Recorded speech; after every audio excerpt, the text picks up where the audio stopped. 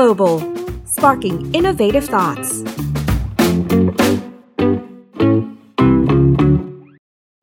Welcome to another episode of TechSauce Global Podcast with me, Pupe or Chawo Rajungjiranon, the global content editor of TechSauce Media. Today, we're going to take a look at the automobile industry in terms of what's happening for the end of the year 2019 and the future for 2020. And with us, we have Roland Fulger, the president and CEO of Mercedes-Benz Thailand and Vietnam.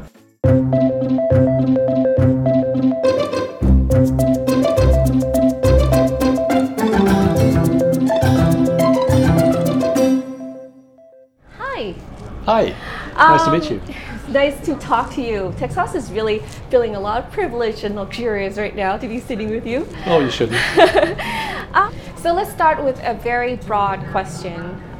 What are the auto trends in Southeast Asia that you're expecting for 2020?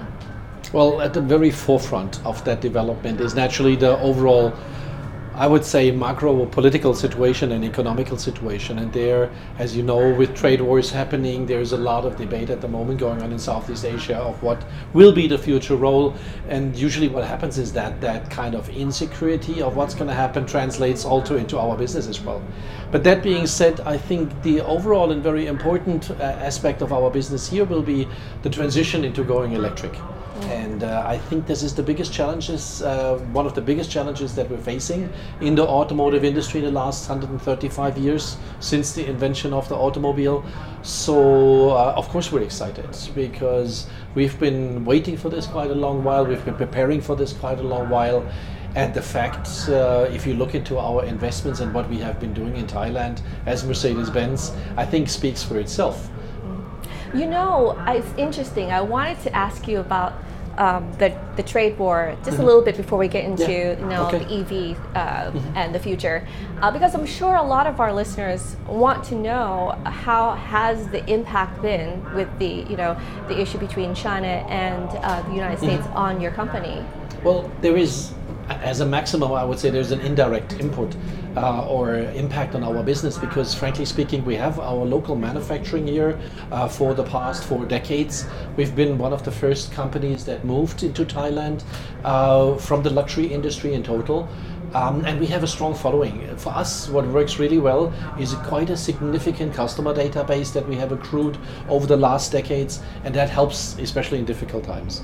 Again, that being said, what you need to take into consideration is that our customers at the moment, who usually are business owners or they are in leading functions in the Thai industry, that they are at the moment a little bit waiting and seeing of what's going to happen with this trade war. My personal belief, frankly speaking, is that after a first initial period, I think Southeast Asia will come back stronger than ever before. Because you still have a lot of things going for you. You have well-educated young people. You still have very low costs in comparison to the rest. And it doesn't matter that much actually in the US because they're not going to be your competitor directly anyway. But it will help, I think, once the dust has settled, so to speak, that we can become more clear of what's going to be the benefit. And I see countries like Vietnam, but also Thailand, very, very strongly developing already in the short or midterm future. And I think that is the signal that also our customers are waiting for, because once that pops up again and once that starts to move further forward, I think we will see continuous growth rates as we've seen them in the past decade. Well, you know, Thailand's economy has been hit in terms of we've seen a significant slowdown. Has that had an impact on you, or is it not so much of an issue because you're a luxurious, brand and you're at the upper segment? Yeah. Well, I would say on the top side of it, you would think that our customers are more independent from that development, but they're all businessmen. Or most of them at least are businessmen, so they know where they're going to put their investment. And with a car, you usually have the opportunity to delay your selling or your buying, for another half a year without any pain. So that's what maybe a lot of people are doing. But still, I think we're looking very positively forward to 2019 as a year overall. We are pretty sure that we can do another best ever year, also in Thailand, certainly in Vietnam. But I think it's a little bit more of a harder struggle than it used to be. And I think that's what we're feeling predominantly. Yeah, and that is a challenge because at the same time, let's enter into the exciting news of electric vehicles, EV. You've already kind of set your footprint into Thailand. You've worked with the National Science and Tech Development Agency and the Electrical and Electronic Products Testing here in Thailand to test EV and lithium battery. How has it been so far in that progress? I think very, very interesting because again, in Thailand, as in other countries around the world, everybody is doing it for the first time. So nobody really is prepared or can really say that they know what was coming.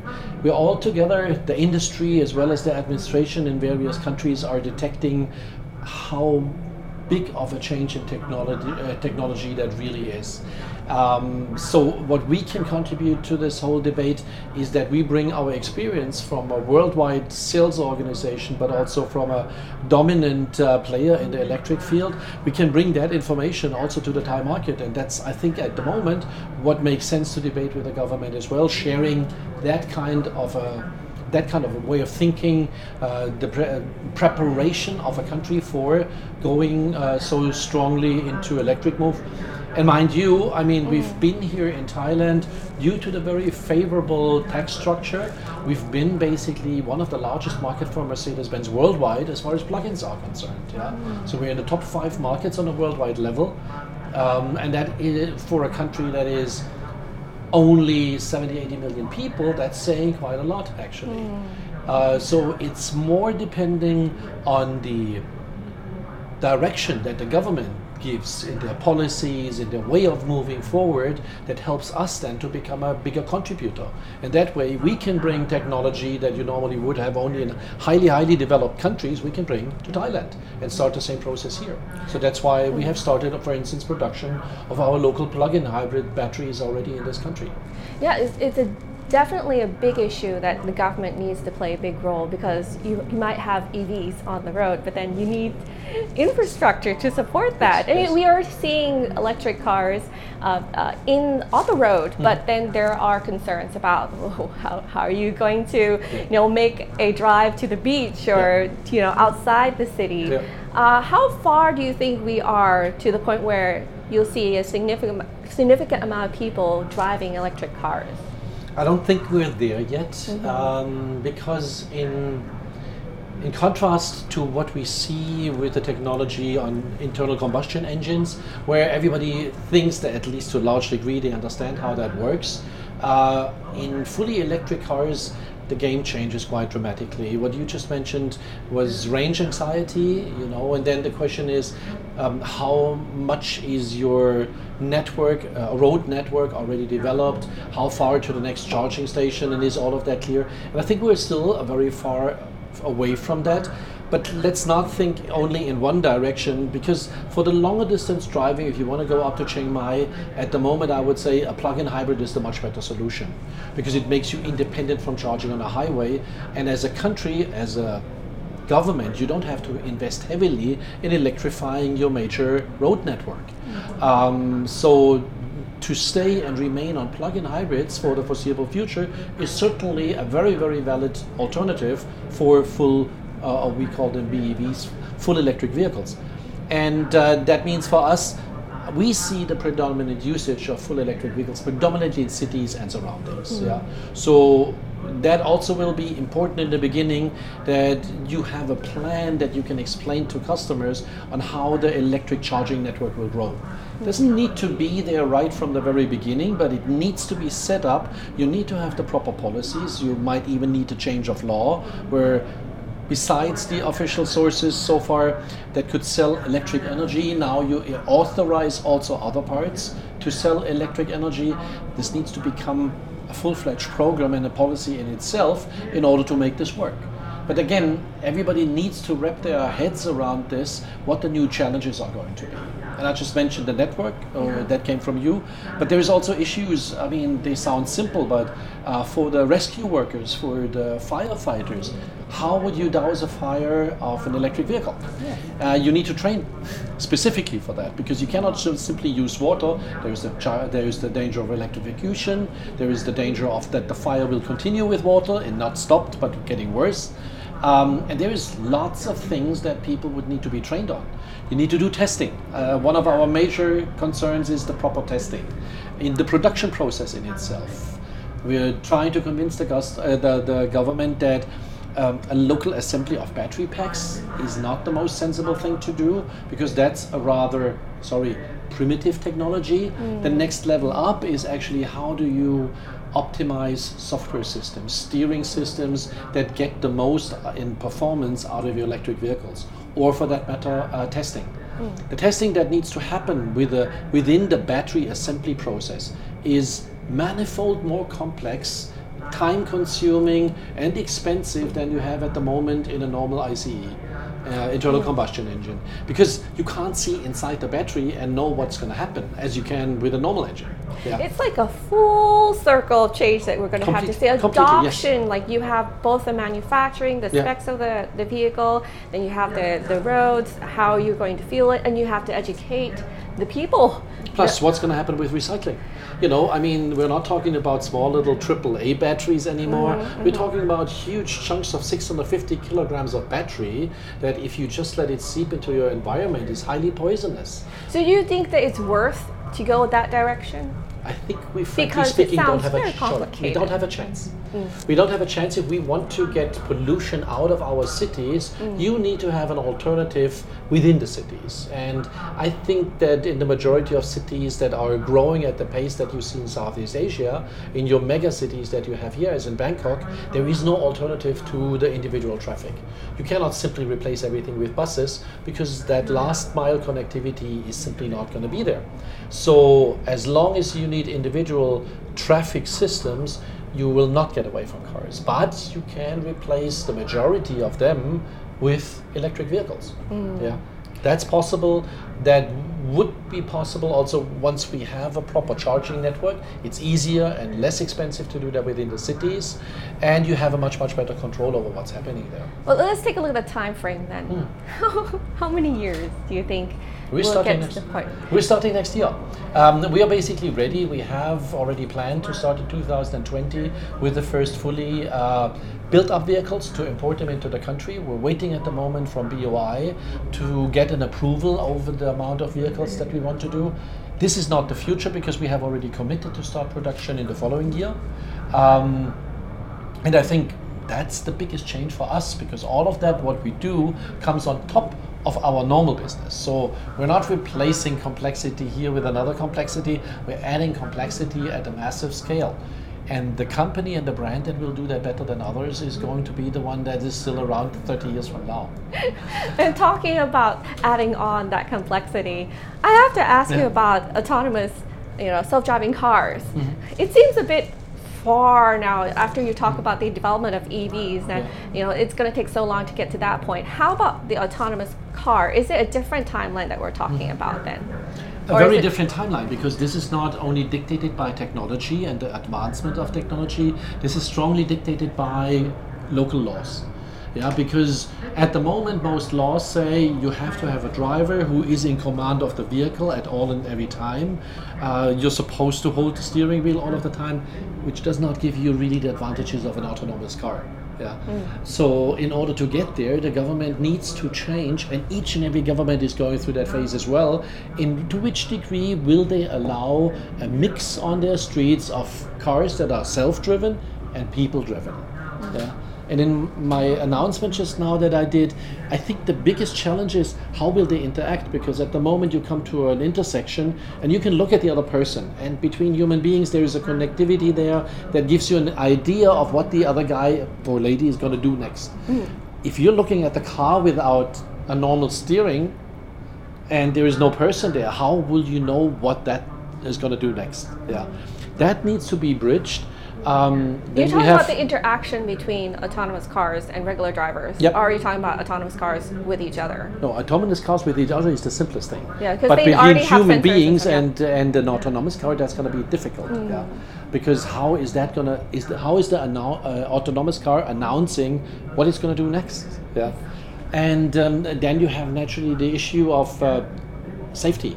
Or even legality. Now, if there's an accident between an autonomous car and a normal driver-driven car, if that goes to court, who's at fault? Because normally you would put more understanding into the driver and the computer because they don't make mistakes per se, unless they have been wrongly programmed. So the question is also, who is in charge now, legally speaking, if the car is doing something dangerous or wrong? Would that be the manufacturer? Yes. Would it be the manufacturer or the driver? And then all of these things in the normal circumstances have not been really qualified to the very end. So I think we're all trying to find a way through that. And there's simple solutions, because you said before, and I think that is an approach that everybody is taking. Everybody's thinking about a car taking you from Bangkok to Chiang Mai fully autonomous. That's not the point in the beginning. It starts much, much easier. It starts when you drive on a highway and your car locks onto the car in front of you, and you can take your hands off the steering wheel. It will follow that car however fast and where it goes. The next thing, however, that is much, much more convenient is that in the future, you might go to a restaurant and you step out of your car in front of the restaurant. Then you tell the car to go and park itself. It will go to a parking lot somewhere in the nearby, lock itself, stand there waiting. When you leave the restaurant, you call the car, it will come and pick you up. That is already the first stretch of autonomous driving, and this is where everybody immediately sees the benefits. Yes, Yeah. it would be great if it worked. Yeah, I mean, you Especially know, for you shopping malls. Shopping malls is certainly something. Then when you're standing outside, it's starting to rain. There's lots of convenience features, and this is pretty easy to do because it's all within city driving. It's not really high speeds. So when you start to think about use cases, then that develops rather quickly. It seems as if everyone is in the same journey, towards that development for EVs, for autonomous cars. But we're still on our way to that turning point where things are going to change significantly. Yeah.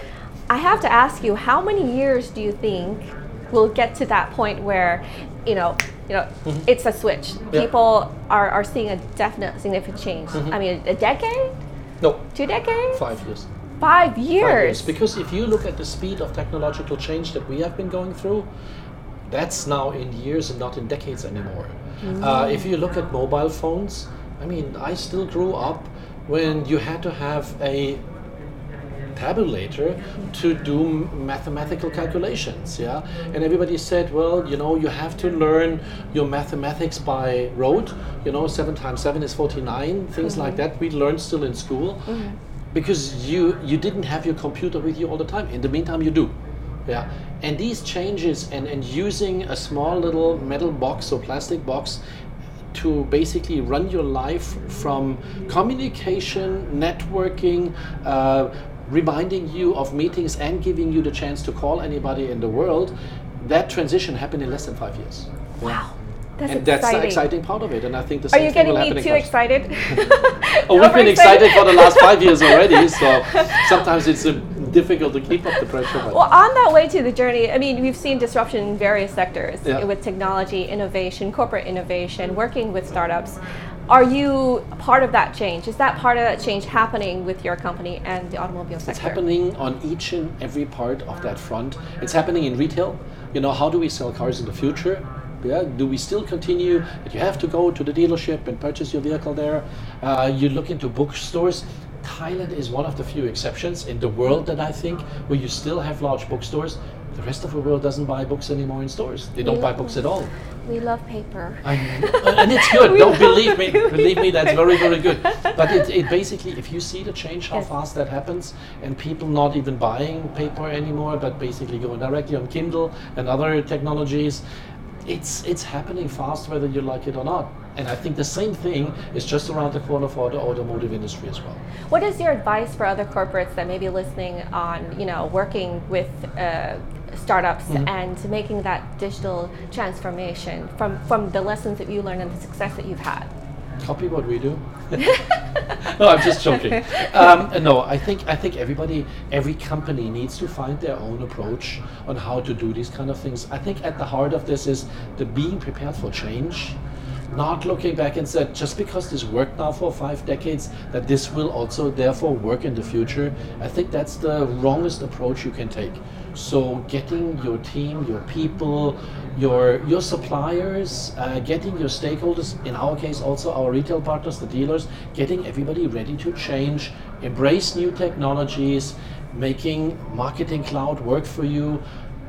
I think that is the future of our business as well, and we need as a company to enhance that, support it as how much we possibly can, because change is evidently happening around us as well, cultural, but also unfortunately from a temperature perspective. So we need to do our share, and I think the large automotive companies have all understood that we need to change.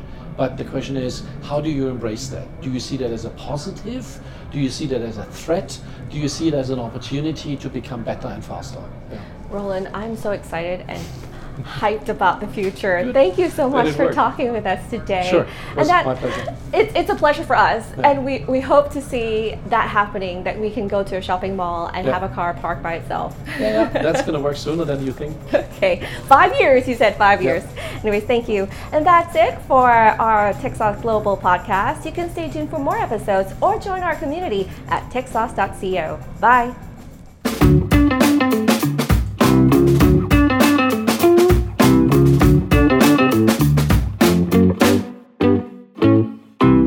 TechSauce, sparking innovative thoughts.